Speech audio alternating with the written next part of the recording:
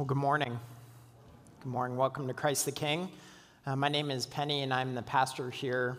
If you are a guest or a visitor, welcome. We're glad that you're with us this morning as we come to God's Word. And the portion of His Word that we're going to be looking at this morning is 1 Samuel 26. So we're in the midst of a series in the book of 1 Samuel, and we're going to look at chapter 26 this morning. So if you have a Bible, you can turn there. If you don't have a Bible, the passage is going to be projected on the screens in front of you in just a moment, so you can follow along with the reading there. But if you've been with us for the last number of weeks, then what we're about to read in this chapter is going to sound very, very familiar. In the words of the great philosopher Yogi Berra, it's going to be deja vu all over again. That's Yogi Berra, not Yogi Bear, in case you were curious. But anyway, and the reason why it's going to feel like deja vu all over again is because chapter 24 and chapter 26 mirror each other in the events that take place. In fact, so much so that some scholars have tried to say that these are just actually one event. It's not two separate events, but a single event that are just maybe told from different points of view or a little bit of adaptations that have taken place. Because they can't imagine, they can't fathom how it is that two events could be so similar. But we can imagine that, can't we? I mean, we experience this like deja vu all over again all the time in our lives, right? We have a conversation with someone and it seems like we had that same conversation like 3 years later, right? Like things in our lives take place that look like things that have already taken place in our lives. And that's what's happening to David. He's having this deja vu moment, and in the midst of it, David's going to respond to the opportunity that's presented to him. And in his response, we see how we are to respond, that how we are supposed to walk, how we are supposed to live when the Lord provides us with opportunity. So let's go ahead and read 1 Samuel 26. Then the Ziphites came to Saul at Gibeah, saying, "Is not David hiding himself on the hill of Hachilah, which is on the east of Jeshimon?" So Saul arose and went down to the wilderness of Ziph with 3,000 chosen men of Israel to seek David in the wilderness of Ziph. And Saul encamped on the hill of Hachilah, which is beside the road on the east of Jeshimon. But David remained in the wilderness.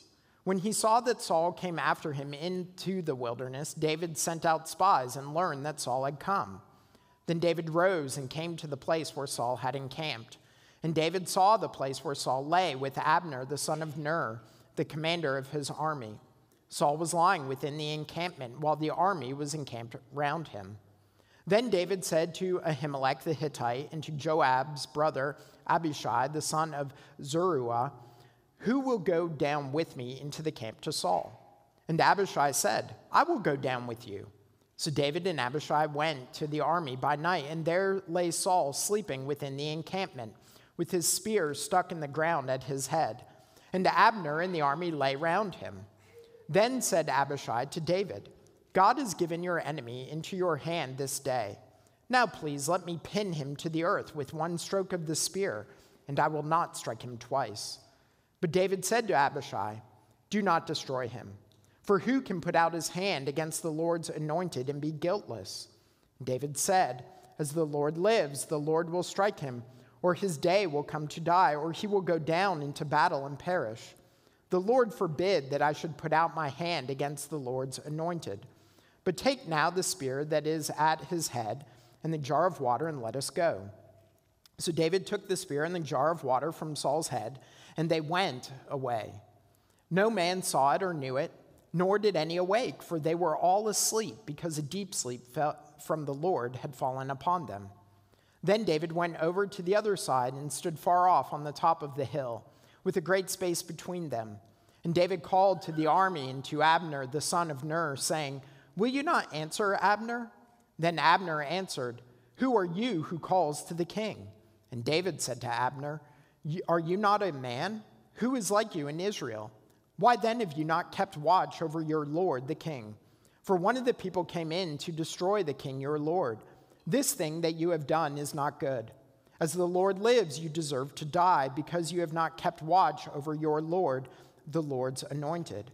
And now see where the king's spear is, and the jar of water that was at his head." Saul recognized David's voice and said, "Is this your voice, my son David?" And David said, "It is my voice, my lord, O king." And he said, "Why does my lord pursue after his servant? For what have I done? What evil is on my hands? Now therefore let my lord the king hear the words of his servant. If it is the Lord who has stirred you up against me, may he accept an offering. But if it is men, may they be cursed before the Lord. For they have driven me out this day, that I should have no share in the heritage of the Lord, saying, 'Go, serve other gods.' Now therefore let not my blood fall to the earth, away from the presence of the Lord. For the king of Israel has come out to seek a single flea, like one who hunts a partridge in the mountains." Then Saul said, "I have sinned. Return, my son David, for I will no more do you harm, because my life was precious in your eyes this day. Behold, I have acted foolishly and have made a great mistake." And David answered and said, "Here is the spear, O king. Let one of the young men come over and take it. The Lord rewards every man for his righteousness and his faithfulness, for the Lord gave you into my hand today, and I would not put out my hand against the Lord's anointed. Behold, as your life was precious this day in my sight, so may my life be precious in the sight of the Lord, and may he deliver me out of all tribulation." Then Saul said to David, "Blessed be you, my son David. You will do many things and will succeed in them." So David went his way, and Saul returned to his place. Friends, this is the word of the Lord. Thanks be to God. Let me pray for us. Heavenly Father, we thank you for your word. And as we come to it, we acknowledge that we are a needy people. We're in need of your leading and your directing. Father, we do not know the way in which we are to go, but you know the way. For you, Lord Jesus, are the way and the truth and the life.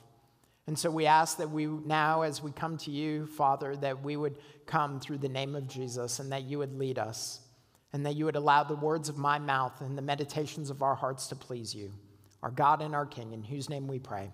Amen.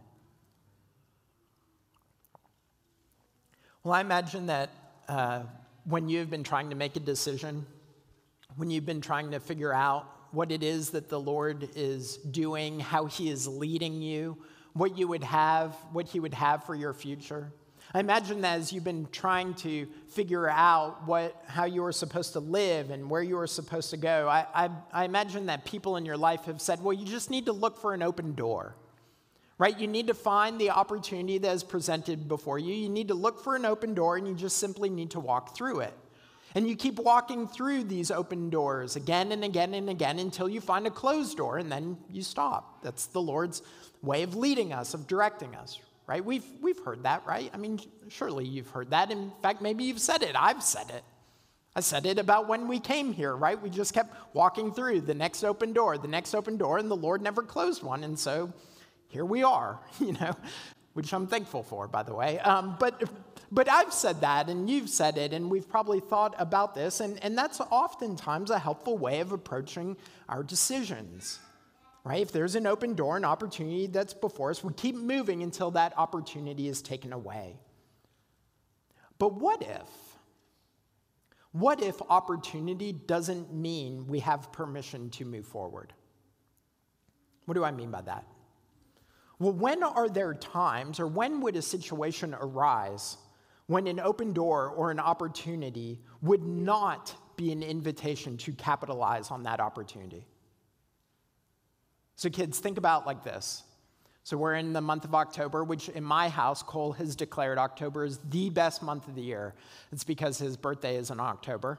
But also, there's playoff baseball and there's Halloween, right? And so if you're like my family, then maybe there's some extra candy in your house right now because of Halloween. And your parents have said to you, kids, like, you're not allowed to touch that candy, right? You have to wait till the 31st. And so you listen to them, but a day arises, maybe it's a Thursday and it's been a tough week and a tough day and you've been working really hard. You did all your schoolwork, you've been obeying your parents, all your chores are done, and the end of the day comes and you are ready just to relax. We're gonna watch some TV and I want some candy. It's calling to you, right? A Kit Kat, a peanut butter cup, a Snickers bar, It's calling to you, and you know exactly where the candy is stored. You know what cabinet it's in, but you also know your mom told you to wait. But you find yourself on this day in the kitchen, and mom's upstairs, and dad's out in the yard, and you start thinking to yourself, well, if they didn't want me to have this candy, why did they tell me what cabinet it was in? And if they didn't want me to have this candy, why did they leave me alone with it? Surely this opportunity gives me permission to take the candy. Right, kids? Or wrong? See, what does it mean, or does it mean sometimes that we have an opportunity, but we don't have permission? Do those opportunities arise? What are you to do? Does an open door mean that we are supposed to walk through it? Well, that's the question that David's confronted with in this passage. You see, David has another opportunity to take Saul's life. And so David and his nephew, Abishai, that's his nephew, he's also one of his soldiers, they stalk into Saul's camp and they sneak up to the sleeping Saul. And Abishai says in verse 8, God has given your enemy into your hand this day. Now please let me pin him to the earth with one stroke of the spear, and I will not strike him twice. You see, Abishai sees this as an opportunity that God has provided, an open door to finally be done with Saul. And we see how his mind's working, don't we? Why would God allow us to sneak into the camp? Why would God put them into a deep sleep? That's what we're told in verse 12. Why would God again provide David with this opportunity? Basically, Abishai is saying to David, this is your one shot. Don't miss your chance. Opportunity only comes once, but actually it's come a second time, so don't miss it now. And if we're honest, that's probably the advice we would have given, right? I mean, we'd start to think about the way that this is playing out. And maybe we'd start to think, well, maybe David was supposed to kill Saul back in chapter 24 when he had the chance. And because he did it, now God's giving him another opportunity. So don't miss it, David. This is your shot now. But does opportunity equal permission? Does an open door mean you should walk through it? Well, look how David responds in verses 9 through 11. David says to Abishai, do not destroy him, for who can put out his hand against the Lord's anointed and be guiltless? And David said, as the Lord lives, the Lord will strike him, or his day will come to die, will go down into battle and perish. The Lord forbid that I should put out my hand against the Lord's anointed. But take now the spear that is at his head and the jar of water, and let us go.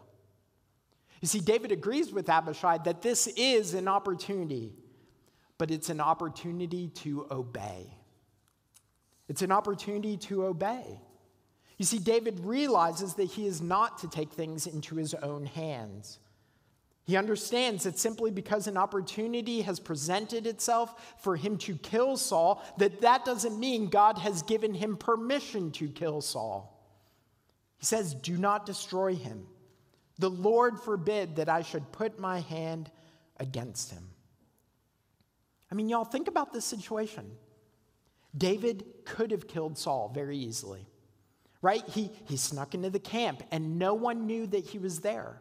Right? I mean, they have this conversation, which is kind of funny to think about if we could put ourselves there, right? Like they're standing over Saul's sleeping body and they are whispering, right, about what they're going to do with him. And yet the Lord put him into a deep sleep so he doesn't rise.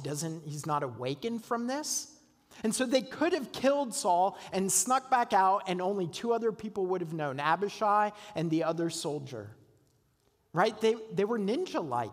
They could have assassinated the king and no one would know. When they woke up in the morning, they would have just assumed that it was a member of his own army. David would finally be done with Saul and Israel could move on to a better king. It sounds good, doesn't it? But David knows that this opportunity doesn't mean permission to do what he wants, or what we want, or what is most convenient, or what is most expedient. No, but an opportunity is always permission to obey. even if obedience means waiting. And that's what David's going to have to do. Look at verse 10. He says, as the Lord lives, the Lord will strike him, or his day will come to die, or he will go down into battle and perish. David doesn't know when Saul's time will end, and he doesn't know how it will come about. But he's convinced that it will come, right? He starts to imagine the different possibilities. Maybe the Lord will strike him down. So maybe he's thinking about Nabal, what just happened in chapter before, right? David had the opportunity to kill him, but he didn't. He held his sword, but the Lord took care of it. The Lord struck him down, and so maybe the Lord will do this to Saul. Or maybe Saul will just die in old age, or maybe Saul will go to war and he'll be struck down in battle. This could take a month, it could take a year, it could take a decade. David doesn't know the Lord's timing or how the Lord will work, but he obeys. And friends, it's that not knowing the Lord's timing and how the Lord exactly is going to work, it's that uncertainty that is our problem.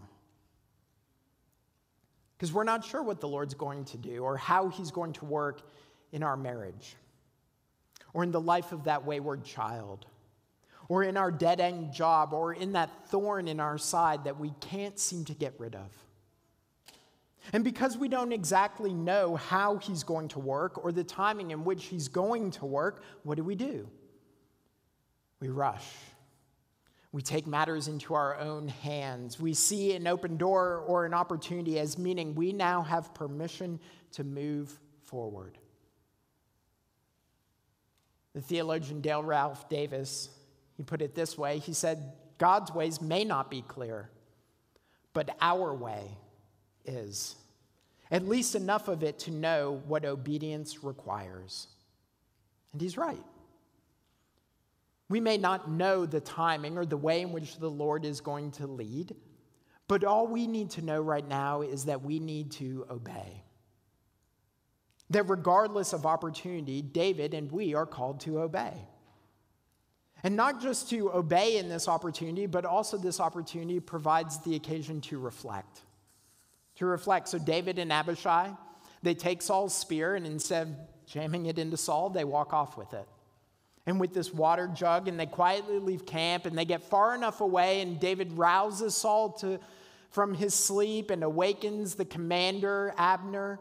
And he reveals that David had the opportunity to kill Saul, but didn't. And then David says in verse 18, "Why does my Lord pursue after his servant? For what have I done? What evil is on my hands? Now therefore let my Lord the king hear the words of his servant. If it is the Lord who has stirred you up against me, may he accept an offering. But if it is men, may they be cursed before the Lord. For they have driven me out this day that I should have no share in the heritage of the Lord, saying, 'Go, serve other gods.' Now therefore let not my blood fall to the earth away from the presence of the Lord. For the king of Israel has come out to seek a single flea, like one who hunts a partridge in the mountains." So you see, David is calling Saul to reflect upon David's actions and to consider if David actually deserves to be pursued, to have his life threatened. But what's amazing is David's not just calling Saul to reflect, David's going to reflect upon his life himself. Did you see it in verse 19? David said, "If it is the Lord who has stirred you up against me." So think about that. David is actually saying, maybe it's the Lord who's working in Saul's life to threaten me, to seek me out. Basically, David's saying, maybe this isn't just his fault. Maybe I've contributed to this as well. Now, there's no question Saul has sinned, and there's no denying that Saul has contributed to this situation. But even in the midst of this, David takes a moment to reflect. Maybe I too have contributed to this mess. I can't help but think that maybe David has learned from his experience with Nabal, right? Because David could have killed him, and he would have killed him, and he would have sinned had not Abigail used her wise words to stay his hand. And so I can't help but think that David maybe has in the back of his mind, like, I almost sinned before when I thought I was right, when I thought I was doing what I should. So maybe it's happening again. He takes a moment to reflect upon what the Lord might be showing him about himself. That maybe David has sinned. And if he has sinned, David will repent. That's why he says, the Lord will receive my sacrifice. David will offer a sacrifice. But he reflects upon himself. And y'all, this takes a great deal of maturity. I mean, think about it. To say, to ask, to reflect, that maybe in this situation, the Lord is revealing something of my own sin to me. Maybe in the midst of this trial, whatever it might be, maybe the Lord is using this to expose my own idols, my own sin. I mean, just think about the cultural moment in which we find ourselves, the situation in which we are in, right? COVID, racial unrest, riots, civil disobedience, political chaos, and like that was just this past week, right? Forget the last number of months. And in this time, it's easy to think that the world is just going crazy, right? That people have lost their minds, that these reasonable people that I've surrounded myself with, well, where is their reasonableness now, right? It's easy to think that, isn't it? To wonder, what is wrong with them? Now, I'm not saying that there isn't sin around us. There is. And I'm not saying that we should turn a blind eye to the problems in this world. We shouldn't. But if we only look at the sin around us and we only focus on the problems out there, we are missing out on an opportunity to have our idols, our failings, our sins exposed, and repent of them. And so maybe we need to say, Lord, if I have sinned, hear my repentance. Lord, if I have contributed to this situation, show it to me. You see, this situation before David presents him with the opportunity to obey and to reflect. But finally, it presents him with the opportunity to depend. So Saul hears David's words and he acknowledges his own sin, which is amazing, right? Saul says, I have sinned. He acknowledges it, he confesses it, and he invites David to trust him, to come back into Saul's presence. Saul invites David to depend upon the king of Israel, to depend upon Saul. Now, just as an aside, we have no idea if Saul's apology was sincere or not in this moment, right? But we have heard him say similar things before. In chapter 24, when David revealed, I could have taken your life, but I instead only took a piece of your robe. I could have killed you, but I didn't. What did Saul say? David, you're more righteous than I. You have repaid me good. I have repaid you evil. May the Lord reward you. In chapter 24, Saul was saying all the right things, right? It sounded like he was repentant. It sounded like he was turning away from his sin, right? He was acknowledging the righteousness of David. And then 2 chapters later, he's still seeking David's life.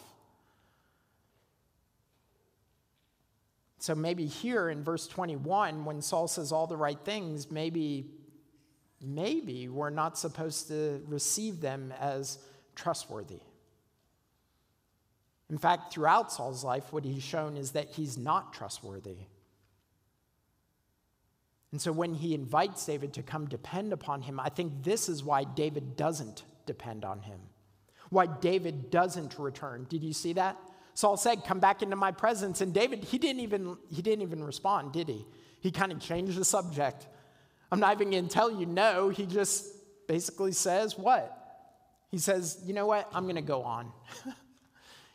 May the Lord see me as precious as I have seen you. See, David doesn't depend upon Saul. Instead, David depends on the Lord. Look what he says in verses 23 through 24. The Lord rewards every man for his righteousness and his faithfulness. For the Lord gave you into my hand today, and I would not put out my hand against the Lord's anointed. Behold, as your life was precious this day in my sight, so may my life be precious in the sight of the Lord, and may he deliver me out of all tribulation. These are actually the last words that David speaks to Saul. These are the last words that David is going to say to Saul. They don't know that this is their last conversation. But the very last words that David speaks to Saul are, may the Lord deliver me out of all tribulation. The last words of David that ring in Saul's ears are words of dependence. Dependence not in Saul's goodwill or in David's own obedience or in his own ability to reflect upon himself. They are words of dependence on the Lord. That in David's time of trial, David knew that this was an opportunity to depend. And regardless of our circumstance or our situation, every day is an opportunity to depend upon the Lord. David says in verse 23 that the Lord rewards every man for his righteousness and faithfulness. He's speaking about his own actions here, that he didn't act in unrighteousness or unfaithfulness against Saul. But ultimately, friends, when we hear those words, it should make us think, well, yes, the Lord does reward those who are righteous and faithful, but I'm not him. You see, I'm not the one who I should depend upon. What we need is one who is faithful, one who is righteous, and that isn't you. And it isn't me, and ultimately it isn't even David. But it is Jesus. You see, this theme of righteousness and faithfulness, it actually shows up again in Revelation chapter 19. When the Apostle John is describing the rider on the white horse, Jesus, and he says his name is faithful and true, and he is the one who will judge the world in righteousness.